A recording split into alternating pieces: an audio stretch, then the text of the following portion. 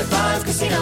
High Five Casino is a social casino with real prizes and big Vegas hits at highfivecasino.com. The hottest games right from Vegas, and all winnings go straight to your bank account. Hundreds of exclusive games, free daily rewards, and come back to get free coins every 4 hours. Only at highfivecasino.com. High Five Casino is a social casino. No purchase necessary. Void where prohibited. Play responsibly. Terms and conditions apply. See website for details at high5casino.com. High Five Casino. This Father's Day, the Home Depot has the perfect gift to help Dad be everything he can be, because your dad is more than just a dad. He's the groundskeeper of the yard, the perfecter of the patio, and the cleaner of the clippings. This Father's Day, power Dad's doing with the convenience and gas-like power of Milwaukee cordless outdoor tools from the Home Depot. Plus, get up to $150 off select Milwaukee tools. Find the perfect Father's Day gift at the Home Depot. How doers get more done. Shop for Father's Day now in stores or online at homedepot.com.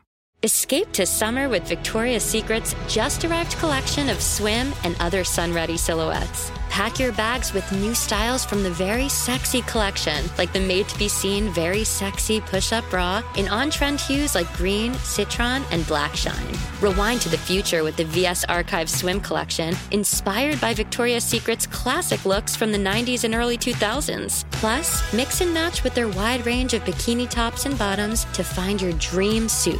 Shop now at your closest Victoria's Secret store or online at victoriassecret.com. Hi there, I'm Zach Braff. And I'm Donald Faison. We're real-life best friends, but we met playing fake-life best friends, Turk and JD, on the sitcom Scrubs. 20 years later, we've decided to rewatch the series one episode at a time and put our memories into a podcast you can listen to at home. We're going to get all our special guest friends like Sarah Chalk, John C. McGinley, Neil Flynn, Judy Reyes. Show creator Bill Lawrence, editors, writers, and even prop masters will tell us about what inspired the series and how we became a family. You can listen to the podcast Fake Doctors, Real Friends with Zach and Donald on the iHeartRadio app, Apple Podcasts, and wherever you get your podcasts.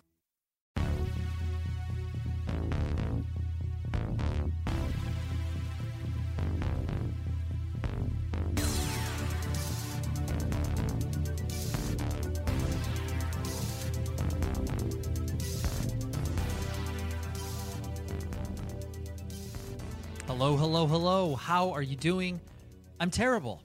I mean, we're all terrible, right? Let's just be straight up and honest about it. But we are here in the audio community talking about independent music and why it gives us life and why music, frankly, gets us through the toughest times when we are going through all of these insane, unprecedented things.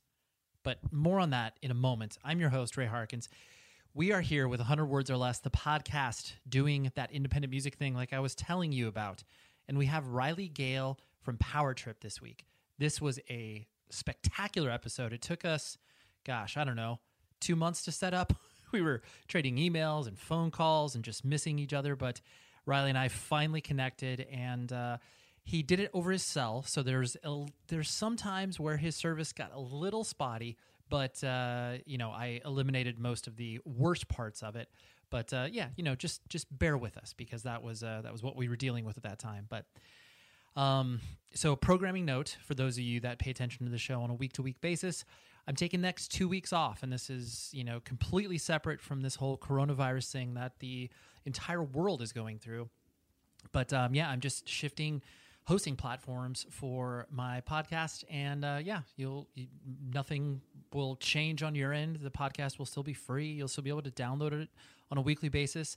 But I'm going to be coming back on the week of, April 8th will be the next episode. So take the next 2 weeks, maybe just dive back in the archives, okay? Because there's plenty of episodes that maybe you missed or whatever. So next 2 weeks are off. It'll start back up on April 8th.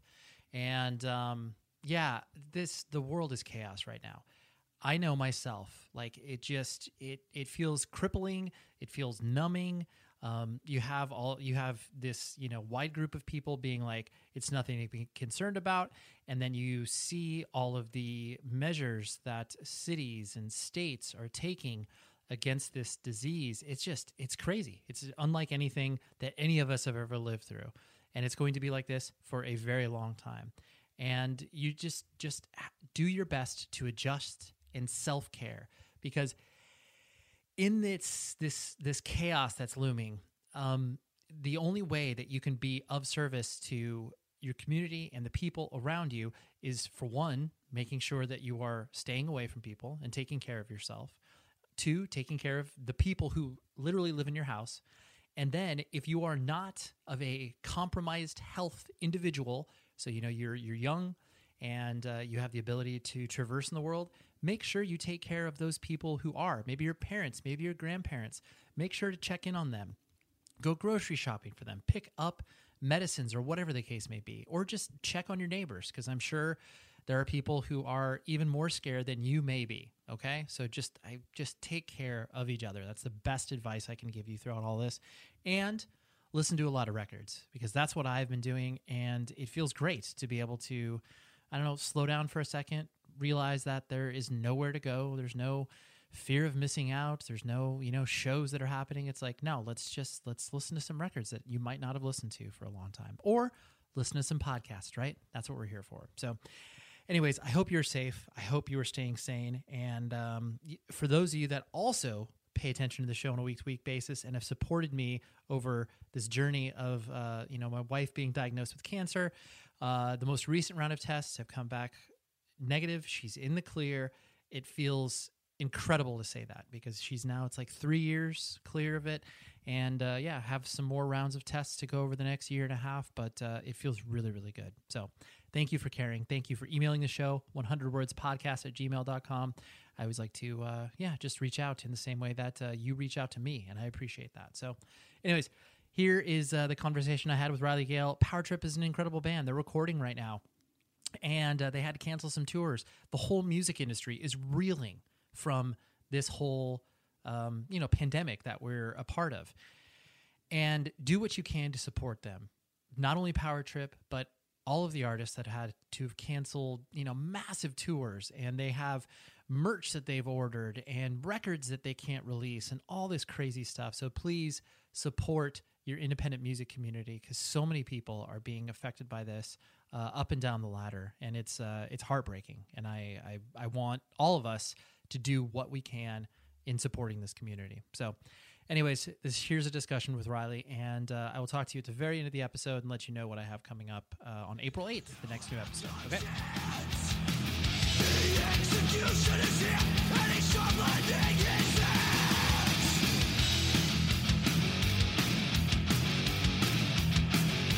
Swing of the axe. Swing of the axe. Cry all you want, but the blaze on today. Swing of the axe.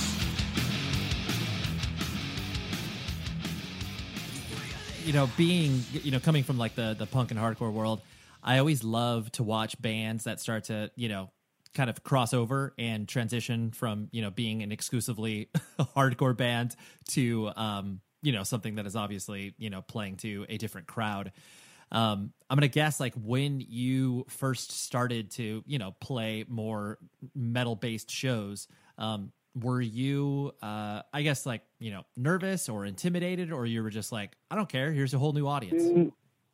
No, I guess it was like the option C. Like, there was like, it was starting to hit this point where we're playing with these other bands, and like, it was like we'd open for Agnostic Front or the Cro-Mags or whatever, and we'd like outdraw them and have like a crazier show. And then in my mind, we started thinking, this is probably around 2014, 15. I'm like, look, just put us in a room with people who like heavy music, and I think they'll leave liking us, because then we play with like Crowbar and Prong and stuff, and still do just as well. And so it was this thing where I was just kind of like, put us in a room with people who like heavy music, and I think we can like we'll leave the show, and the worst thing that they'll think is that we didn't suck. Totally. It worked for me, but they didn't suck. That was like, I thought, I believed in that, and then we got offered that Death Heaven Anti-Clan of God tour in 2016, and that was kind of like the chance that I to prove my point, and it kind of worked, because it wasn't one of those things where it was kind of a mixed bill sort of show, like I dove, we dove right in, even though Death Heaven was on, we dove right into being in with like a mainstream metal crowd, and they liked us. Yeah, totally. I think it's one of those things too, where once you start to be, comfortable with how you are as a band, and like you said, just be like, put us in a room with loud guitars and like, we'll probably do okay. And then just be able to, lean into that and be like, well, at least we inspired reaction. People can either hate us or they love us. That's exactly what I'm talking about. Yeah. Like, I mean, most of the time, I think we're good. I believe in my band enough, and I think we're a good enough band where people mostly think they're neutral on us. Like we usually, not like to brag or boast or anything. We usually really impress these people who've never heard us before, and then what happens is they go home and they check us out, and then they come back around the next time, and they're super fans. But yeah, I mean, we have plenty of people who, I don't know why this still sticks in my mind, but there was just this guy on the High on Fire tour,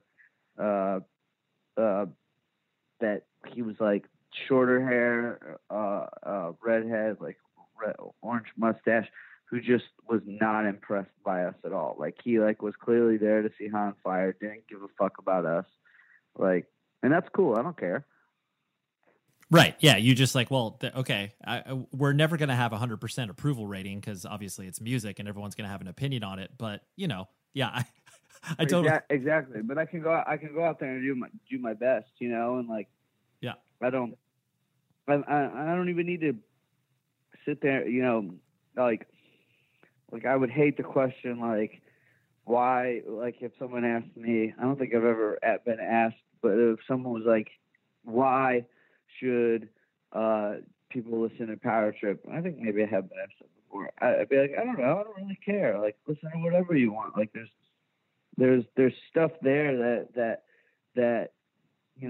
like we're not an essential band. What we're doing isn't changing the wheel of music. And I think any artist out there these days that says they are is pretty arrogant and pretty self-absorbed. We're just trying to do what we do well, and that's like really just our goal there, is to just, we have our influences, we like what we like, and we're just trying to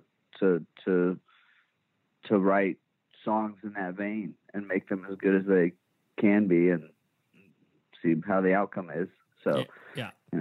Yeah, no, totally. And I just remember for years I worked at Century Media Records, and like I mentioned, like coming from sort of the punk and hardcore scene, that is what I was used to. And of course, I liked metal, but I didn't have the deep knowledge of like what the culture was like until I started to work with some of these bands, and like not throwing shade on them, but it was one of those things where it's like when bands, because obviously Century Media has a lot of bands in Europe. And so once they started to like tour over here in the States and then be like, oh yeah, like, we need a tour bus. And it's like, dude, you only are going to have like 200 or 300 people at the show. Like you can't afford a bus. And just that divergence.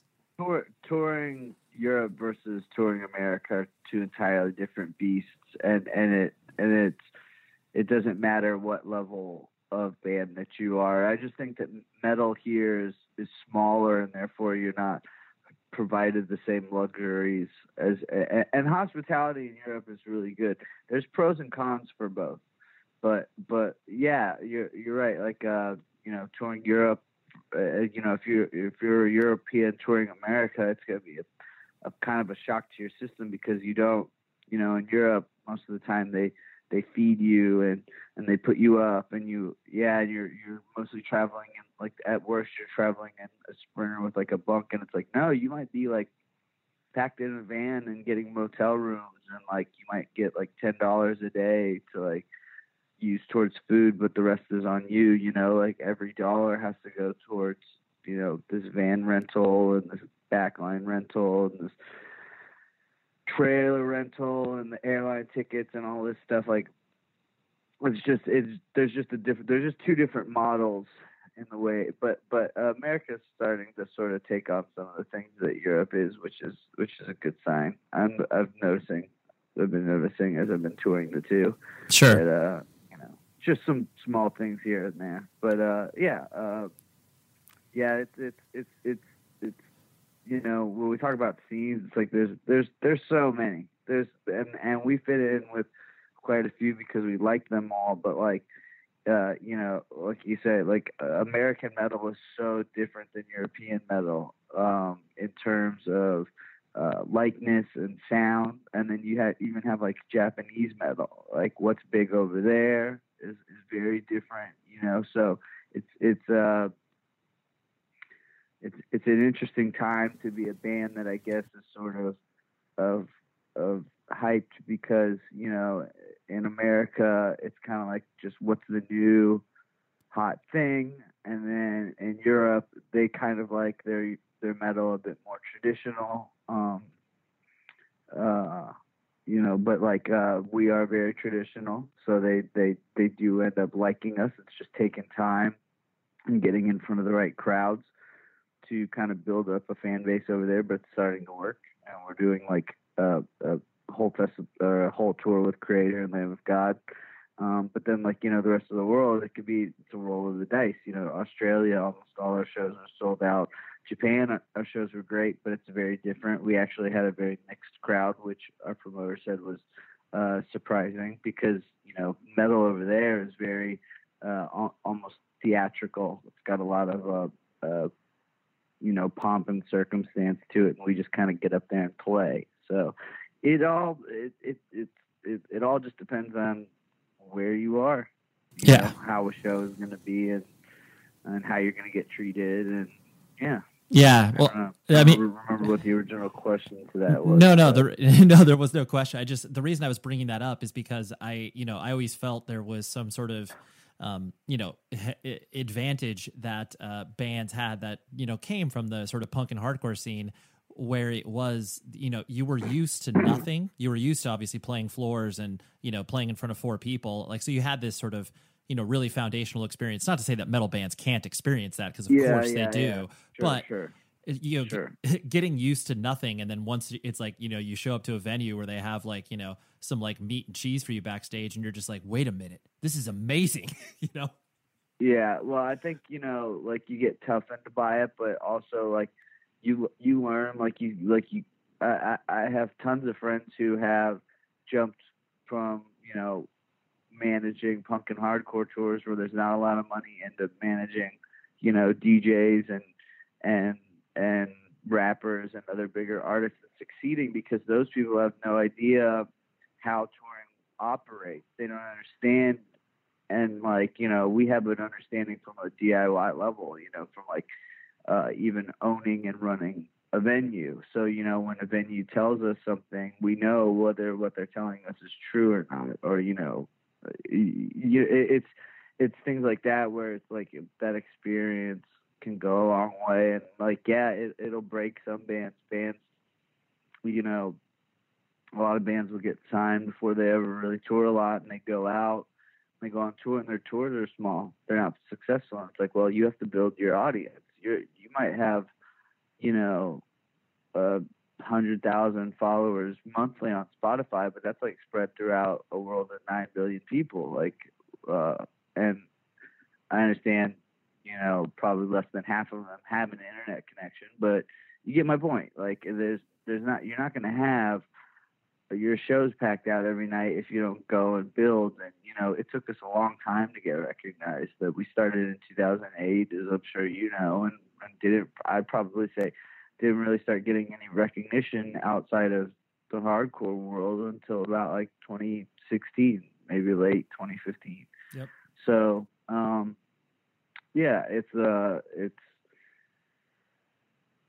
it's something that's constantly changing. It's in a very cocoon-like period right now. I think big changes are being made to like how music's supposed to work in the next few years, now that you have all these acts like sort of dying out.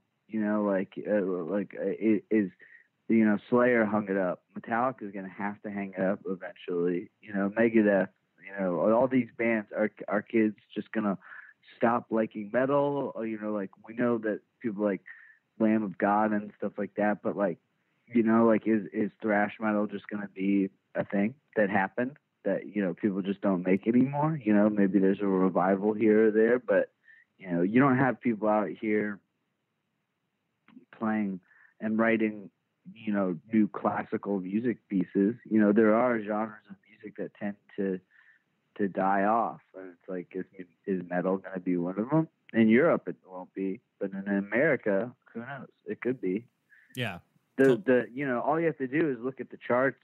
You know, based 20 years ago, it was like alternative rock ruled all that stuff. When I was growing up, alternative rock ruled the charts, or at least it was, you know, peppered in there with these pop artists. But now it's just pop artists after pop artists after pop artists. And the funniest part is they all want to be these metal rock stars. So you see the T-shirts and all that stuff, and like trying to like have fake bands and things like that. They all want to be rockers. It's just, you know, produced in a studio in a very fake way, a very non-authentic way. And it's like, okay, so are we going to just try and keep the attitudes and aesthetics of music that we like, and then just let it become this nebulous thing? You know, it's like, I don't know. We're in a very interesting time for music, for the music industry, for bands, artists.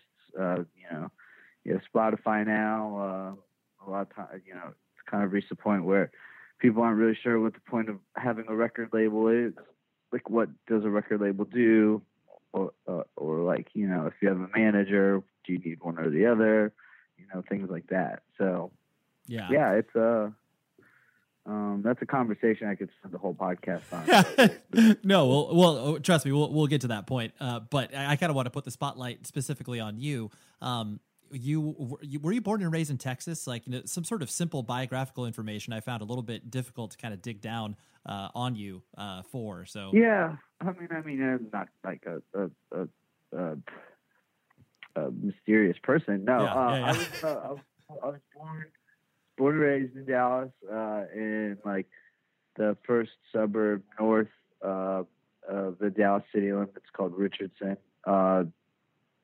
My parents are from Detroit. Well, my dad was technically born, I believe, in South Dakota, or maybe it was Iowa. But essentially, my father's, my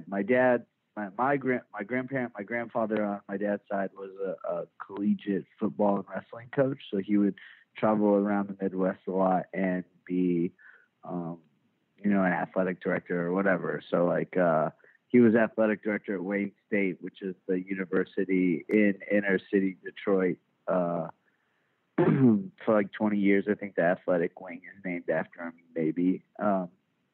But anyway, they spent like all their formative years in Detroit and then got out, came to Texas. Don't really know why, actually. I think they just wanted to get out of Detroit, and then and that was, I was born in '86. I'm 33 now.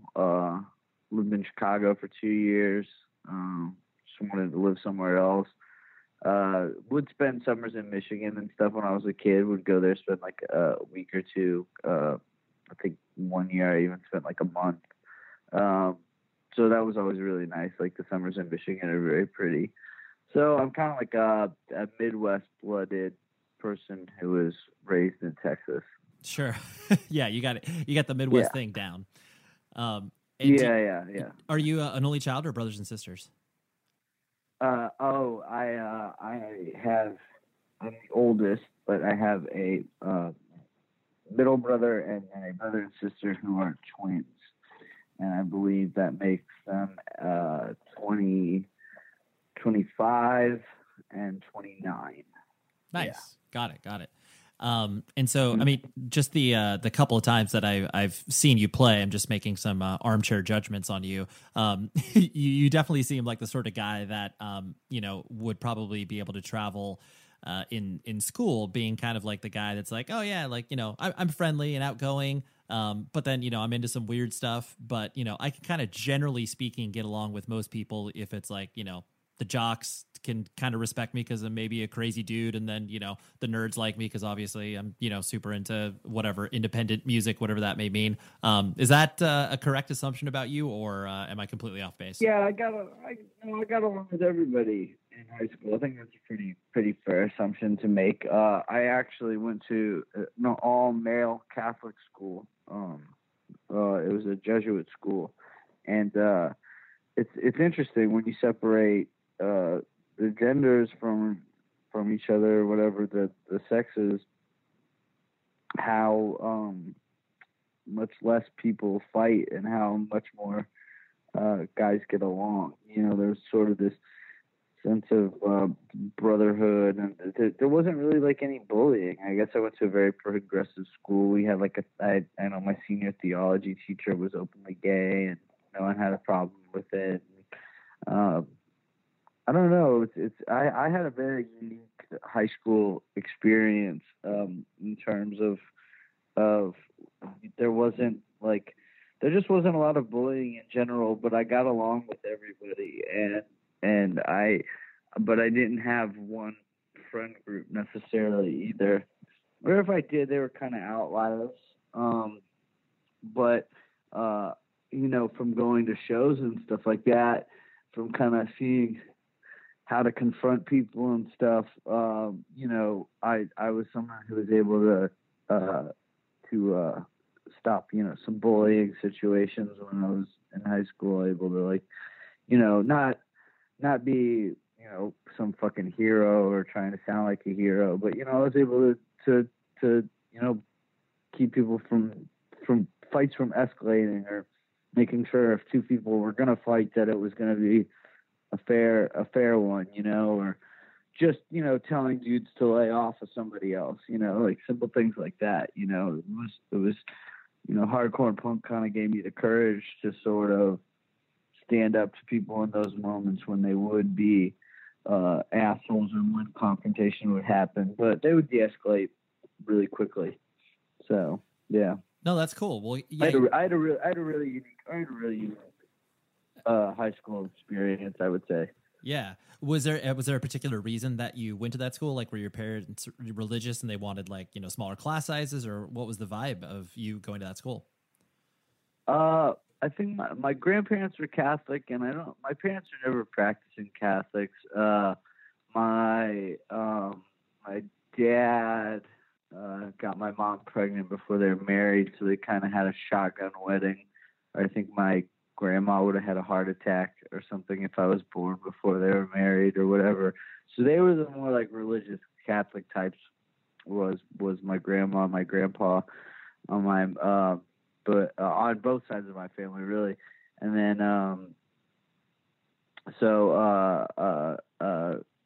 at age 16, I saw some wedding photos, and my mom had a baby bump, and I was like, "What the fuck is that?" And she was like, "Oh, that's you." And I was you. like, "Oh." I was like, "Thanks for telling me." She's like, "No one ever told you?" And I was like, "No one ever told me." And she's like, "Oh, I guess we forgot." I'm like, "Thank you. That's some information." Yeah, right. No. That's pretty important for me to know. Thanks. But yeah, they. What was the question? I'm sorry. No, it's okay. I was going to say why you were sent to that school, because usually there's kind of a specific reason. Yes. Okay. So right, Catholic wedding, at a nice Catholic church out here. My parents ended up liking the school, so when I was old enough, they sent me there. So I went to Catholic school from like kindergarten through 12 through high school. I think they just wanted to send me to a good school. I think my father knows. My father's not a religious person, but I think he knows a lot about religion, and I think he thought if we're going to send him anywhere that's private, that like Catholics would probably be the best bet. And that's where you went. So yeah, that's how it is. I tried pretty hard to get thrown out of school sometimes, but it didn't happen. You weren't successful. They always believed in me. Yeah. There's a disciplinary principle. Like, I'm not going to let you get expelled from the school, and I'm really glad they didn't. I'm glad I did it. I had a really good time at that school. It was funny. We like I said, mostly everyone got along. There was a lot of brotherhood, blah blah blah. And then down the street, we had a sister school called Ursula, and those girls would tear each other apart. Like they hated each other. It was just like cattiness and fighting. And like I know a girl who got expelled because another girl took a shit on the floor of the bathroom and then blamed it on her. Like I was like, I heard this girl did it. Like I was like, oh my God, that's like brutal. Yeah. Diabolical. I didn't even heard of anyone at our school doing shit like that. Like we would pull pranks, but we were never mean spirited about it. Yeah, for sure. Certainly wouldn't get anyone expelled out of school. Right. Yeah, totally. And so, I mean, kind of going through school, like you said, you were trying to get expelled or what have you. Did you have any sort of, I guess, vision for your future? Was it one of those things of like, oh yeah, like maybe I, can be a I don't know, like whatever. You had some sort of career or profession in your head.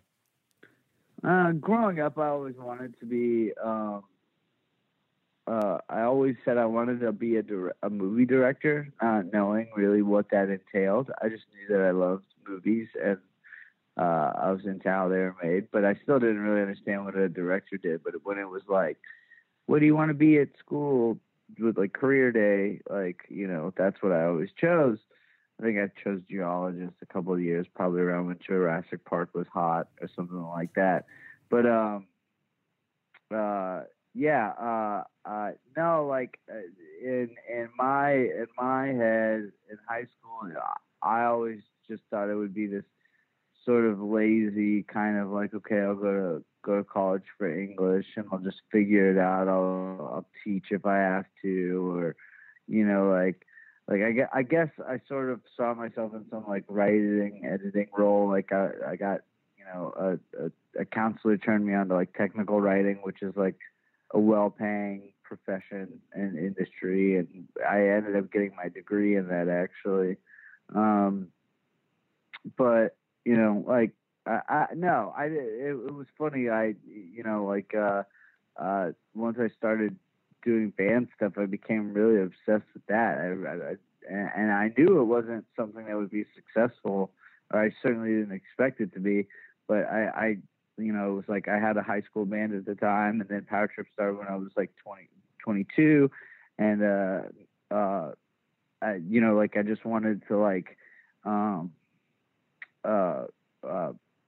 just wanted to like be in a band that didn't suck and go on tour, and like that was where my passion was sort of this like what I thought normally would be a misplaced dream kind of, but like so I got to live out my dream really already. So everything from here on out for the rest of my life is pretty much, the icing on the cake.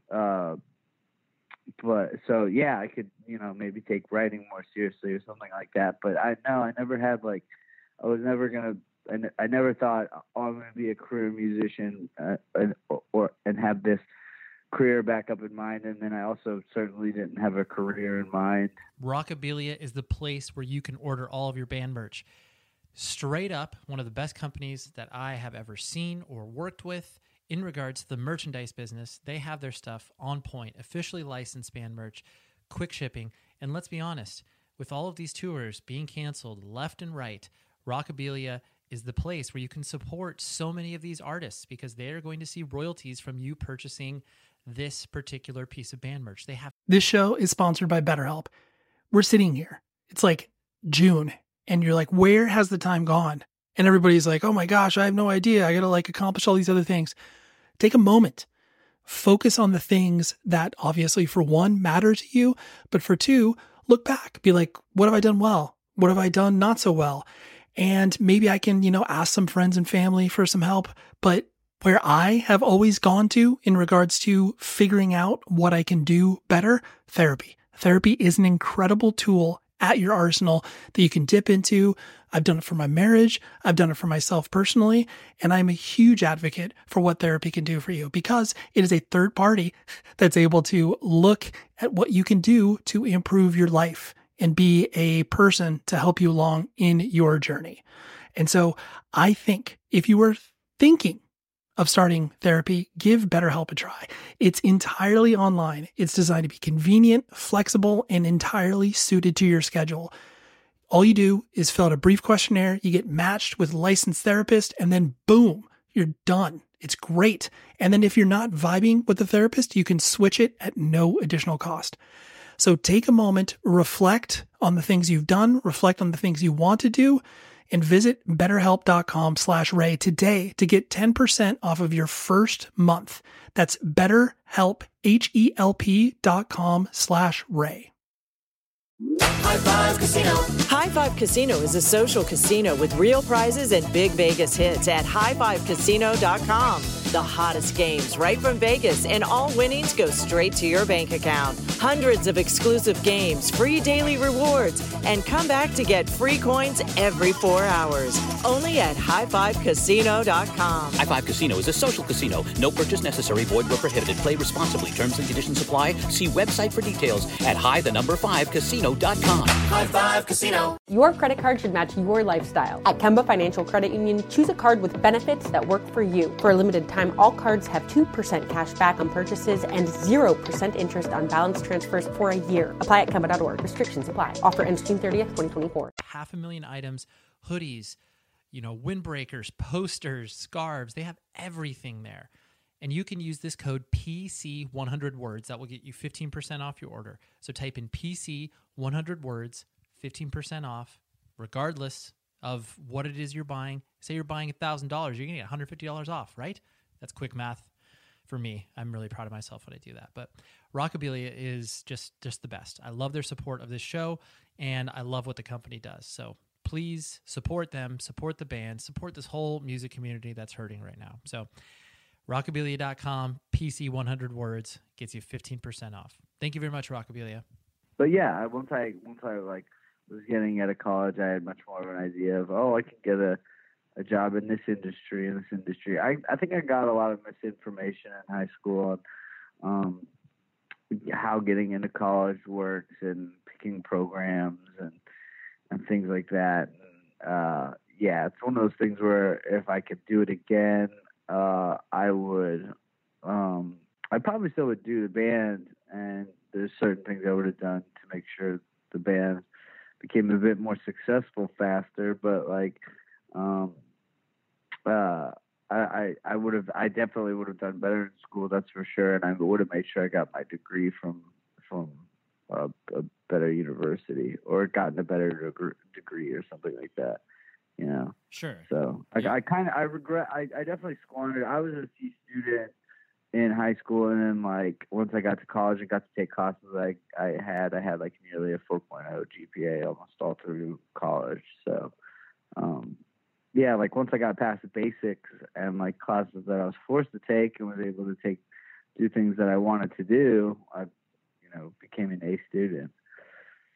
Right, exactly. Once you started to actually activate the things you were passionate about, then you're like, oh, I actually like this. Yeah, exactly. Yeah. Yep. And what was your kind of gateway to, punk and hardcore? Did you have, obviously you were the oldest sibling, so you didn't have any, older brothers or sisters to kind of show you the way. Was it just kind of, your friends starting to ping pong ideas off of each other? I had an older cousin, actually. Well, so I had kind of known about some music through a friend's older brother. There was a neighborhood kid that I was friends with, and he and I would run around, and he had an older brother who was into Sepultura, and I think I heard Napalm Death for the first time from him, and was this is the scariest music I've ever heard. And then years later realized it was Napalm Death and was whoa, that's crazy that was that band all those years ago or whatever. But there was he had a brother who was sort of a metalhead, but he didn't really want to hang out with us much. He didn't really care less. But what we did do is I had a cousin who was from Southern California, and he basically was I think I was into the first Linkin Park CD or something, maybe 311 or whatever. He was like, nah, that stuff's okay. You need to listen to this. And he showed me all the Southern California punk that was in at the time. All the Fat Records stuff, the Epitaph stuff. He was like, you know, showing me, you know, Strung Out and Granted. Lagwagon. That was yeah. That Lagwagon was on. Yeah, that was so like. That's probably the summer between like 7th and 8th grade. 8th grade in high school, I can't remember, but yeah. From that point on, I fell in love, and I was like, really all I cared about for years was punk music. That's awesome. That's awesome. And so then once you started to like, you know, go to shows and start to get exposed to more stuff beyond just the, you know, Epitaph and Fat Records stuff, were you immediately kind of like taken by the scene and started to go to as many shows as possible, or did you kind of have to like, you know, slowly work your way in there? Yeah, no, I remember Bane had just gotten back together or something, and it was like 2001.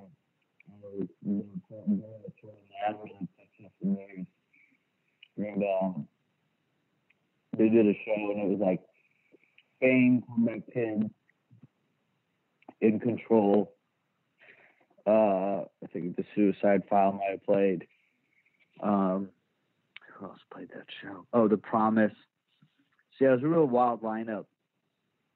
There's a lot of bands, like I didn't know who The Promise was. I was like sort of familiar with what Straight Edge was through Minor Threat, but I didn't really know. And then, but yeah, there was this show sold out, and it was in a really pretty small room, like I would say less than 200 people or so. And yeah, it was this show that just like blew my fucking mind. I mean, like everything about it just blew my mind. The energy and the feeling, and you know, it was like I couldn't tell if all these people knew each other, and there was like, you know, that like the concept of like a scene hadn't really erupted in my mind of like, wow, that there's people that come into these same shows and do this like all the time. And once I realized that existed, yeah, I was like, I want to be a part of this. This is for me. This is the fun that I want to have, and these are the people that I want to have it with. And that's sort of how I guess I got launched into all of that, was just sort of seeing my first true hardcore show. Because I had seen a bunch of hardcore bands. I had seen like violent stuff. Like I'd seen like Hatebreed and Blood for Blood and Sick of It All and all that stuff. But like this was like the first show where it was like, wow, Unity, kind of like. It was on the more positive tip, yeah. Yeah, on a more positive tip. And then it was something where I was like, oh, I liked melodic hardcore for a really long time because of that, because of that positivity and all of that came with it, and it made me feel good. You know, I even had like a shitty like melodic hardcore band for a few years before starting Power Trip. I won't name it. Someone could probably find it, but that's fine. I wish they wouldn't. But I won't name it. It's okay. Yeah. I'm not even gonna tell you, so you can't name it. Yeah, I saw that, and then that was where like everything kind of changed, and I tried to come to every show that I could, and yeah.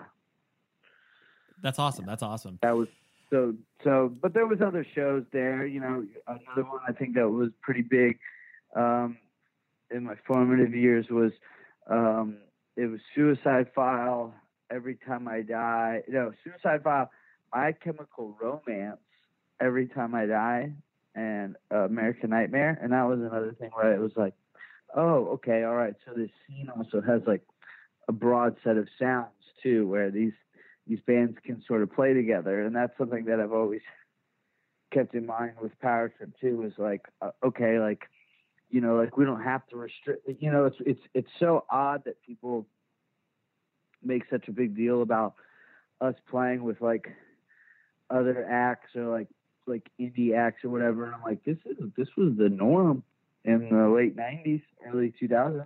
I don't understand what like why it became why it needed to be segregated in the first place. So like, yeah. Oh, I think because we're just not even going to listen to that. We're just not even going to pay attention to that stupid rule. Yeah. Well, because I think too, most people that obviously came up during those eras, mid 90s to early 2000s, a lot of it was due to the fact that bands were just trying to find cool people to tour with. It didn't people necessarily to play to. Exactly. Yeah. Totally. But yeah, no, your point. Yeah, good point. Your point of the segregation, though, like, I think, I mean, in my opinion, once the business really started to infiltrate where it was like, oh, we can make, we as in like the music industry can make money off this thing.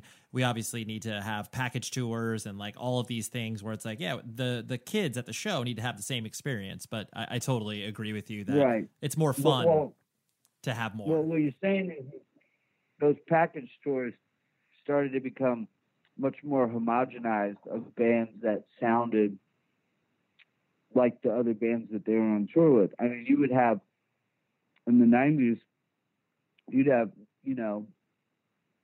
I don't know if this is true that happened. I'm just saying, but you could have like Soundgarden and Sepultura touring together.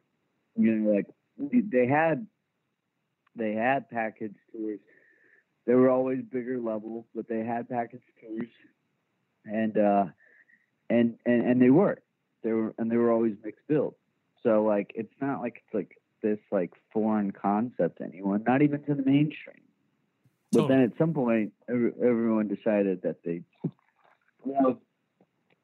kids figured out that they could just mosh at rap shows, and that was it. It was like what was the need for electric guitar music anymore? Yeah, and it's sort of been struggling to find its place, I think. Yeah.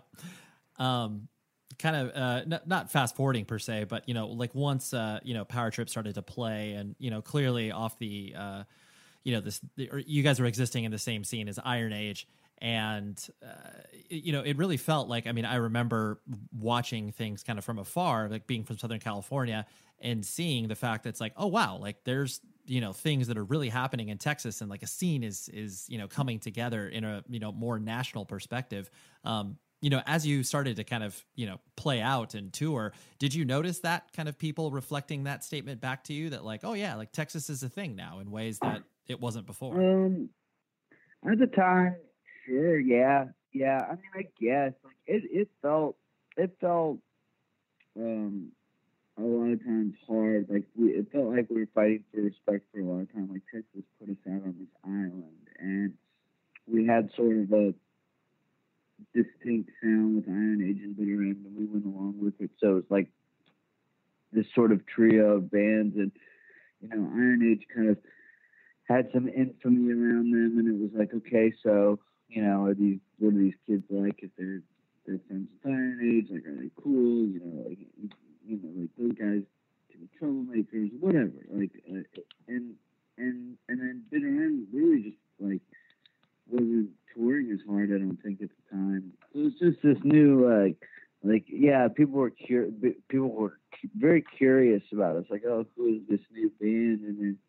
And then they liked it, and I think we were good. I think we're fine. I think we're at the level now where we're getting the respect that we deserve. I think it bums me out when I see bands start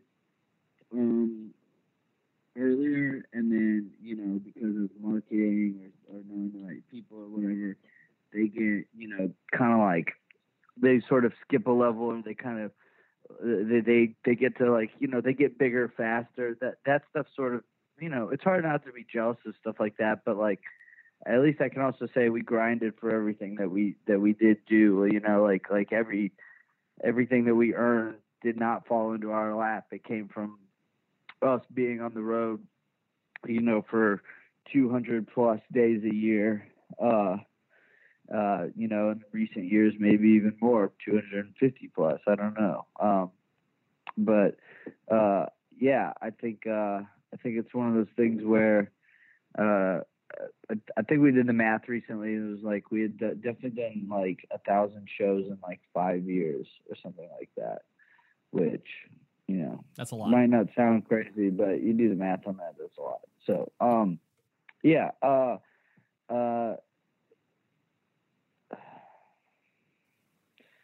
I think people want instant gratification, and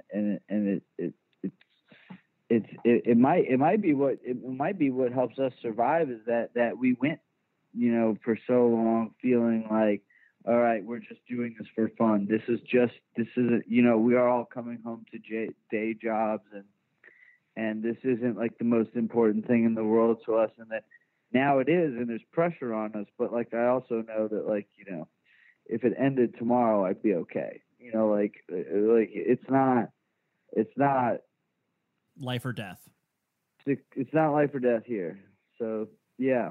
No, well, that's a real healthy perspective, because I think, a lot of people, regardless of what scene you're playing in, a lot of people attach their ego and many times like self-worth with their creative output, which is, of course, like, that's a healthy thing to a certain extent. But when it's like, when you're Riley from Power Trip and then you can't see your life past that, like that's a scary scenario to be in. Yeah, exactly. And yeah, I think, right now, that probably is, that's who I am. I am Riley from Power Trip, but like, in 10, 20 years, who knows? Maybe it's Riley, the guy who wrote that movie, or it's Riley, the guy who's dead, or, it could be like, hopefully not. Hopefully not. But it could be any number of things that, like you said, like, people go through career changes. It would be out of the norm for me to like, it'd be out of the norm for me to do this as a career for 40 years. It would almost be odd and out of place. It wouldn't make sense. Yeah, no, I get it. Like you're almost supposed to have changed jobs and found a different career. Like, it's very rare that people stay doing the same thing. My dad's been an entrepreneur his whole life, and I think he's had, he's owned 4 or 5 businesses on his own, and it's just, he moves on. He moves on when it's time to move on.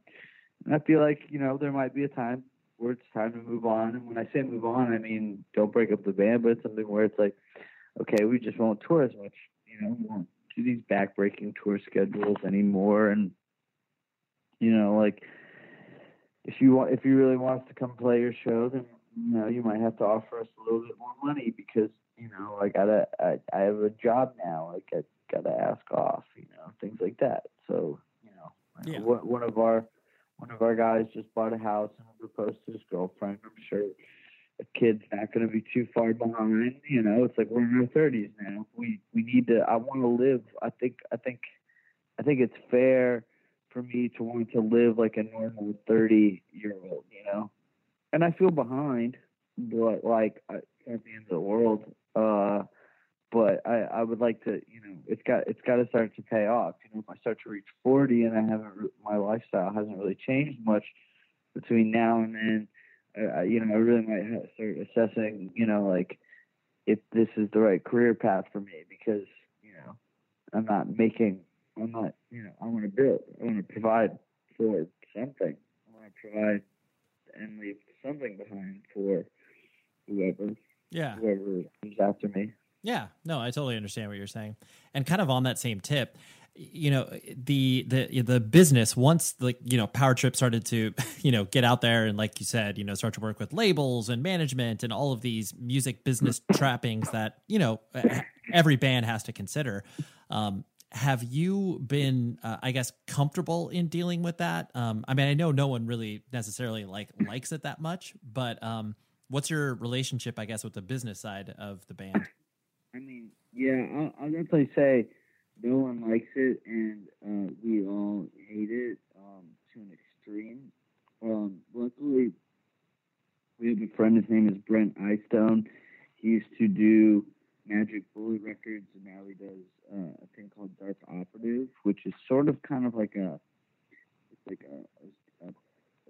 solutions-based company for bands. So they don't just stick to management or printing record labels or whatever. They help bands with distribution or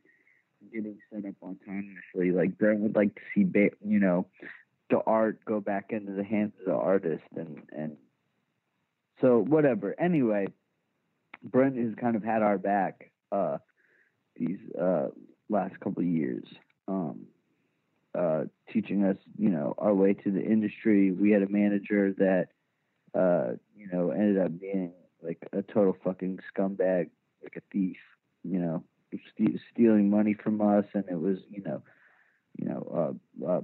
Brent, you know, did a lot to like teach us about it. And he's independently wealthy, so it's like he doesn't really stand to gain anything other than that he like likes and believes in the band and wants to help us out. So having someone like that in our corner is kind of a miracle. I feel like it's sort of like karma for all the years where we sort of, you know, struggled blindly through this whole process. And,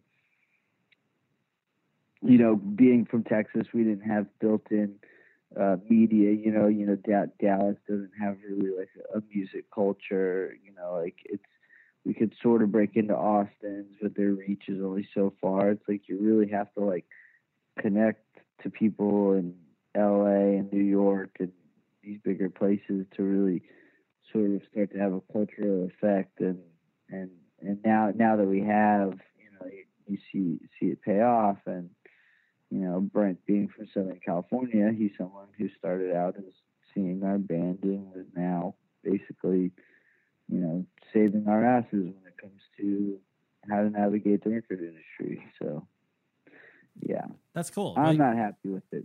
No, right? But yeah, it's a necessary evil. But we have somebody on our side, which is nice. Yeah, no, that's really cool.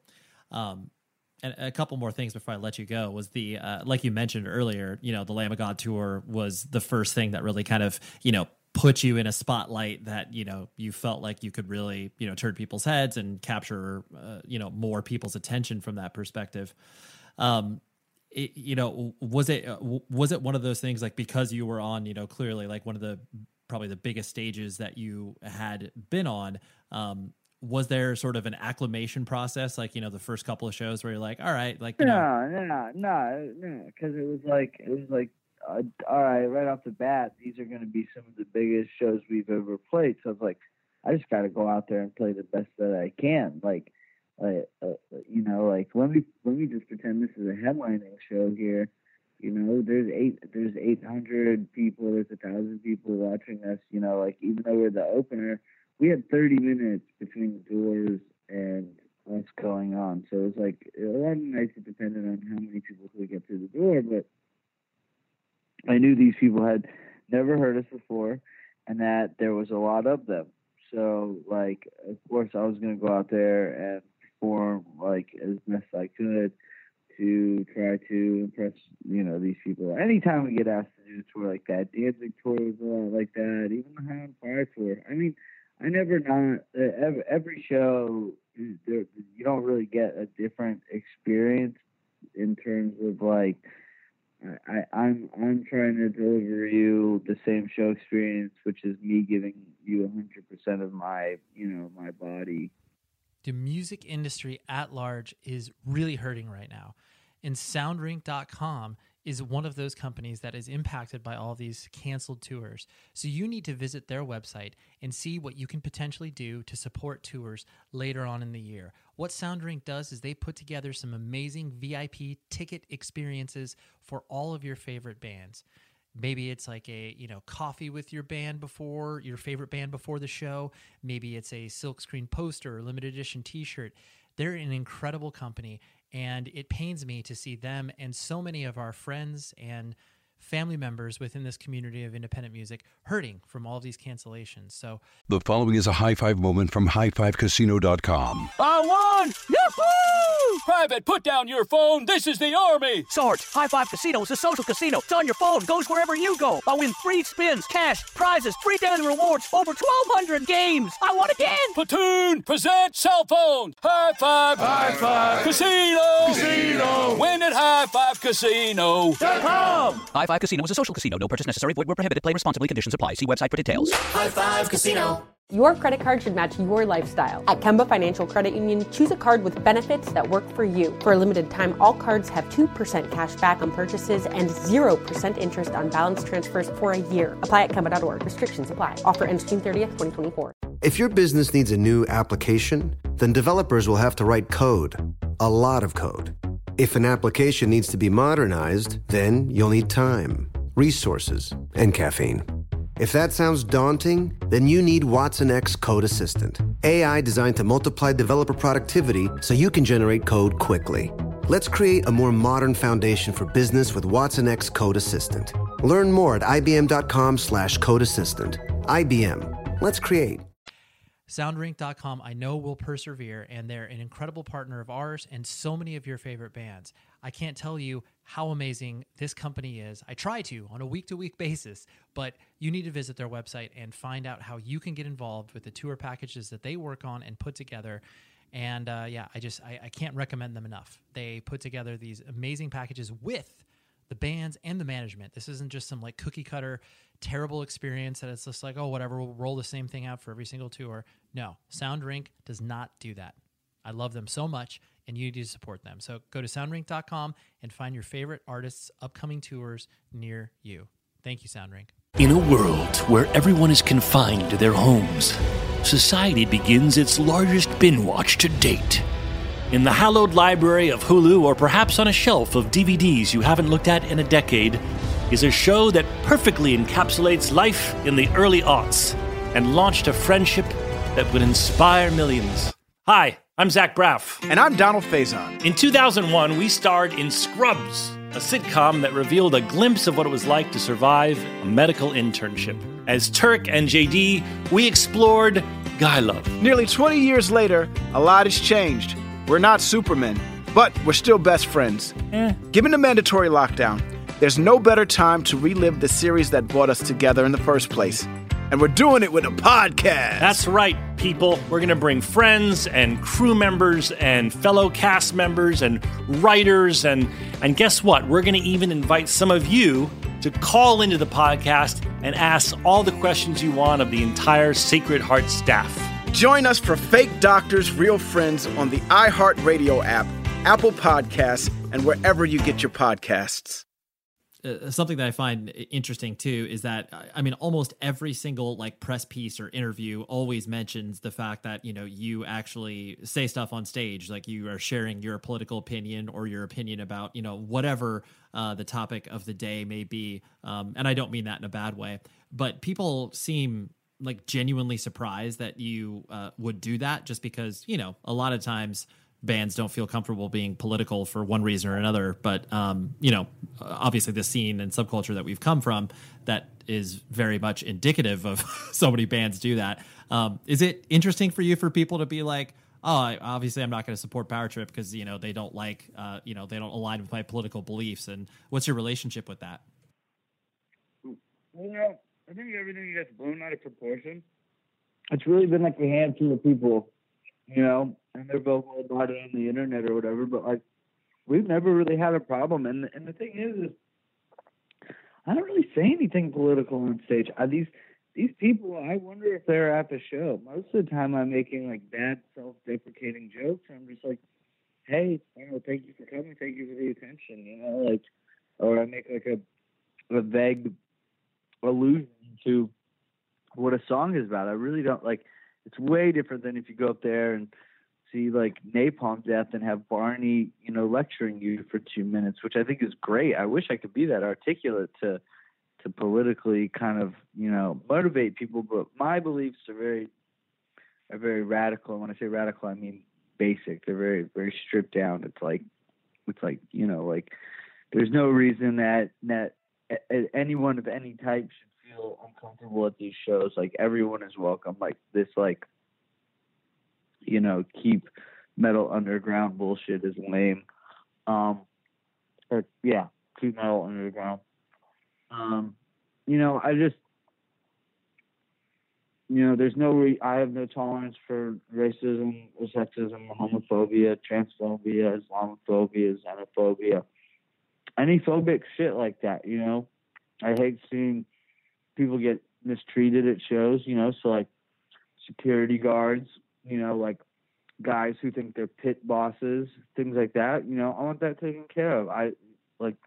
There's a way, and this, to release positive, aggressive energy. And there's a wrong way to do it too. And what I want to do is bring that positive, aggressive energy from whatever early power trip shows or from the hardcore shows I grew up on, and I want to bring that to our shows. That's why, it's like I encourage anybody to mosh the way that they want, as long as they're not being an asshole. Like, I want kids to two-step or spin kick or whatever, as long as they're not like hurting anybody. But like, if there's like guys who want to push mosh and all that stuff, it's like, I'm sorry, I can't, like, like, you guys got to figure that out. I'm sorry, I can't like give you your space to do your cool like spin kicks, but like also I do think guys bumping into each other, like like atoms or something, looks stupid too. Like it's like, I think like I would like to just see everyone circle pit. That's my go-to. Sure. You're like, that's the mode that I would like people to exist in. Everyone likes to circle pit or should. Yeah, I agree. And that's what they should do. Right. So yeah, that's at power trip shows, just circle pit. That's the simplest way to describe it. The last thing I want to hit on was the but go ahead. Real quick, please. Yeah, I just want to say I'm just not that political. It's a real weird misconnection. Am I a political person? Yeah. Do we have strong political beliefs? Yes. But like, I don't think I go that way to challenge anything that complex. It's like, it's very odd. I'm not trying to be a political figure, a political martyr. I want to talk politics because I think it's easy. I think people are missing a lot of points and getting hung up on a lot of minutia, and rather than looking at like the facts of like how to stop, climate change and how to end world hunger, and like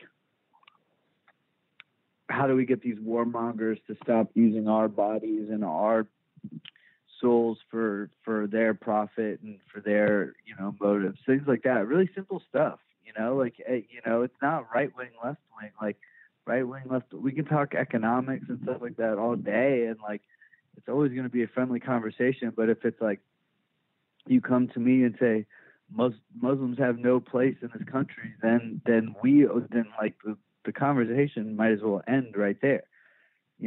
Like unless I believe that I'm somehow going to change your mind. But like I am completely intolerant of the intolerant. Yeah, no, for sure. I mean, and you'd like to think that would be a logical stance, but some people don't sit in that same camp. But I understand what you're saying.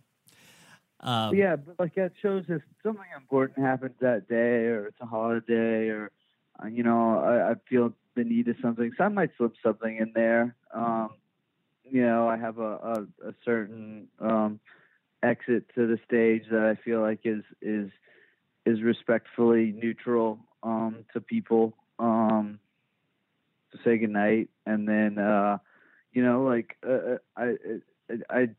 it's just my mission is to make metal a place that anyone can go to and feel strong and feel tough and feel empowered and punch a person and that person doesn't get mad. They punch you right back. Whatever, you hug, you buy each other a beer, whatever. It's just shit. It's not that, like, I've been seeing it and going to shows and doing it for 20 years. Like, I know it exists. I know it's possible. We should be bringing it to the mainstream because I think it would be good for everyone. Yeah. Ultimately, it's a sense of community. Right. Well, now that we've realized that, I mean, I think the world at large has woken up that like even the middle class is such a small part of the world's population. Like, we have so many people who have it so much worse than we do. I mean, just so unimaginably worse. And we wake up and we're unhappy, and we can bring that to the masses and say, look, like there's people who are responsible for this. Here they are, and I'm like, if you treat people this, the right way, these problems will go away. Like there's I believe in entropy. I believe in creation and destruction, and I believe in that cycle, and I believe it is time to destroy the old way that we have had leaders run the world, and realize that like, as corny as it sounds, is that we are one scene or whatever. I mean, come on, I don't know how old you are, but I would, I'm sorry, but I would make fun of you if 90% of what you listen to was still hardcore. You should have a wider, broader view of music than that, a wider, broader view of the world, a wider, broader view of anything. And I don't think it's that difficult to accept, but a lot of people are fighting it really hard. And what it is because it's not black and white. It's the idea that things are sort of nebulous, that like things are always changing, things aren't always concrete, and that throws a lot of people off. It's hard for them to accept that. The kind of like Schrodinger's cat thing: is it alive? Is it dead? How about who cares? Right. How about we just live your life and try and make that box the nicest box, or make the environment around the box the nicest it possibly can, so that if that cat does come out alive one day, it has a nice place. Totally. Yeah. Spread the positivity, because that will go, as cliched as that sounds, that will go a much longer way than trying to cause division, and that just it won't help anybody. Right. Yeah, I agree. The last thing I want to hit on, then I'll let you go, is the when you guys started to get out there and tour. You clearly have one relationship with tour when you first get out there, and then you're when touring becomes such a regular part of your life, like you mentioned, 5 years, over 1,000 shows. How does tour sit with you now? Is it one of those things that you it's a part of your quote unquote job, and you have to do it? And do you enjoy touring still? Like, where does your head go? It entirely depends on the circumstance, where we're going, how long we're going for, what we're in, who we're with, all of that. Got it. It's like, hey, do you want to we could do a week of shows with Red Death while you drive the van and trailer up to Chicago and you play with the Misfits. Yeah, fuck yeah, that sounds awesome. All right. Do that, with Danzig, but you're in a van and a trailer for like 2 or 3 weeks. All right, that can be kind of tiring. On the High on Fire tour, we use this thing called a bandwagon, which, do you know what that is? Do you know what a bandwagon is? I do.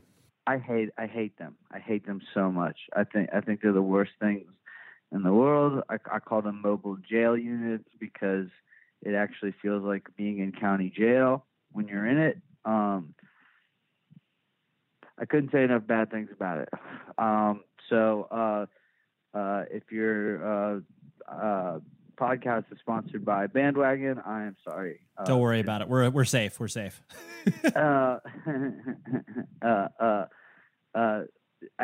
We did 5 weeks, and I didn't sleep, and I'm pretty sure I got walking pneumonia, and I the last day, when we woke up going to Texas, I was waking up because I was choking, because I was suffocating. I couldn't breathe in those things, because when you're in tour in the summer and you have the AC, you have all this fresh air pumping in and whatever, and you can open up the windows and all that. But during the winter, when it's cold, all the heater is just like a convection coil. It's like being inside of an oven, you know?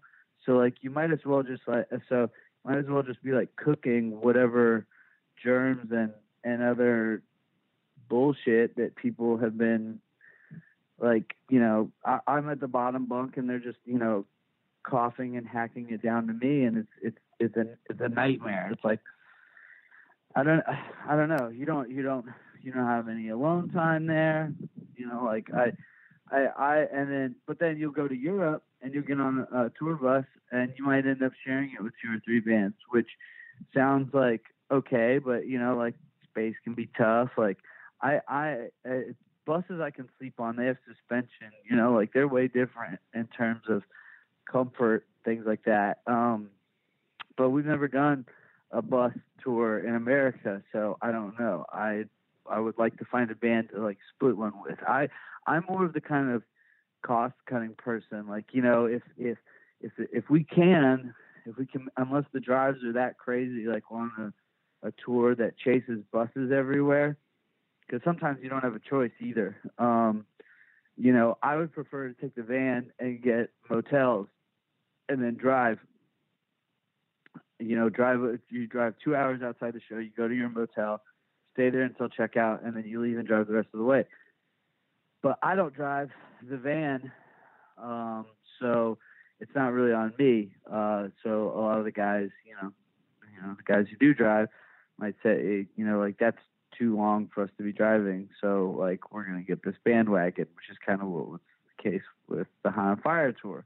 But I don't think I'm able to do tours on those anymore. They make me too miserable. My morale is too low. I was having to sleep during the day because you can't sleep at night. They rumble the whole way. You're just like, it can't be good for your body. I probably have some form of like CTE or something caused by just jiggling, you know, like just being like, and then head banging and all of that stuff. So yeah, it entirely depends, but it can range from sucks to rad. Yeah, really, it's awesome. Really sucks. Yeah. No, I appreciate that because usually one week we split a bus with Venom Prison, but there's still like I think 14 of us in the crew, so it was pretty packed. But 1 week we finally got the bus we were supposed to get. They gave us the shitty one. Finally got the bus we were supposed to get, and it was so nice for that 1 week. We all had like nice bunks. We had like 2 lounges with like TVs, like spaces for them to hang out, you know, like because a lot of that stuff gets still, you know, you see this big bus and it's like wow, but it's like a lot of it is just dedicated to like people sleeping in there or whatever. It's like you know, you might be fitting 12 to 16 people in this tiny space. Yeah, totally. Right. So, it's like, yeah, well, at least you had that week of, of blissful touring.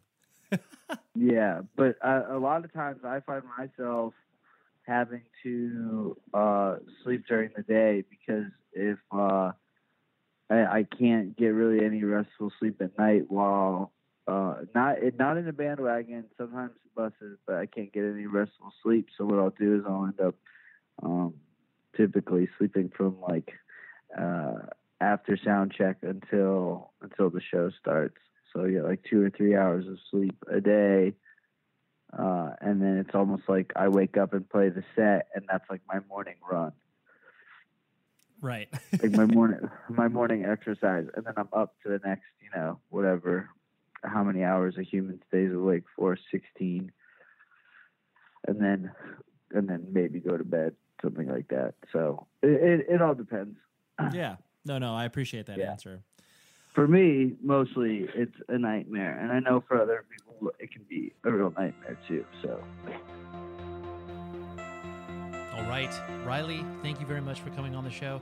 Thank you very much, Bailey, for setting this interview up and making sure it happened. I appreciate that. So, like I said, 2 weeks off. Next new episode will be April 8th, and that episode is with Casey Cavalier from the Wonder Years, who unfortunately just had to cancel a tour recently that they were out on. But I had this discussion with Casey probably about a month and a half ago. It was a great discussion. So that's what we'll have on April 8th. And please, I say this at the end of every podcast, but I mean it even more so now than ever. Be safe, everybody. Hi, I'm Esther Dean. I've made my life by writing songs like Fireworks by Katy Perry, Super Bass by Nicki Minaj, What's My Name by Rihanna, just to name a few. And now I'm having an absolute blast sharing some of the knowledge that I've learned with upcoming songwriters on Songland on NBC. I'm excited to welcome you to a brand new season of Songland and Songland's podcast, giving you new insight into the magical art of songwriting, as told by some of the best in the business, and also the pioneers and the up-and-comers who will be shaping the hits you'll be listening to for years. We have an amazing roster of talent this season. I promise you don't want to miss one single episode. Don't miss Songland, Monday nights at 10, 9 Central, and join us here on Songland's podcast, available every week after the show on the iHeart app or wherever you get your podcasts.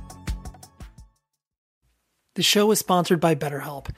Trust me in saying that no matter who you are, mental health challenges can affect you, and how you manage them can make all of the difference. That's why everyone should have access to mental health support that meets them where they are and helps them get through.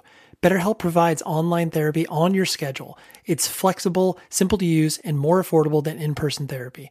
Connect with a licensed therapist selected just for you. Learn more at BetterHelp.com. That's BetterHelp.com. The following is a high five moment from highfivecasino.com. I won! Yahoo! Private, put down your phone. This is the Army. Sarge, High Five Casino is a social casino. It's on your phone. Goes wherever you go. I win free spins, cash, prizes, free daily rewards, over 1,200 games. I won again. Platoon, present cell phone. High Five. High Five. Casino. Casino. Win at highfivecasino.com. High Five Casino is a social casino. No purchase necessary. Void where prohibited. Play responsibly. Conditions apply. See website for details. High Five Casino. Your credit card should match your lifestyle. At Kemba Financial Credit Union, choose a card with benefits that work for you. For a limited time, all cards have 2% cash back on purchases and 0% interest on balance transfers for a year. Apply at Kemba.org. Restrictions apply. Offer ends June 30th, 2024.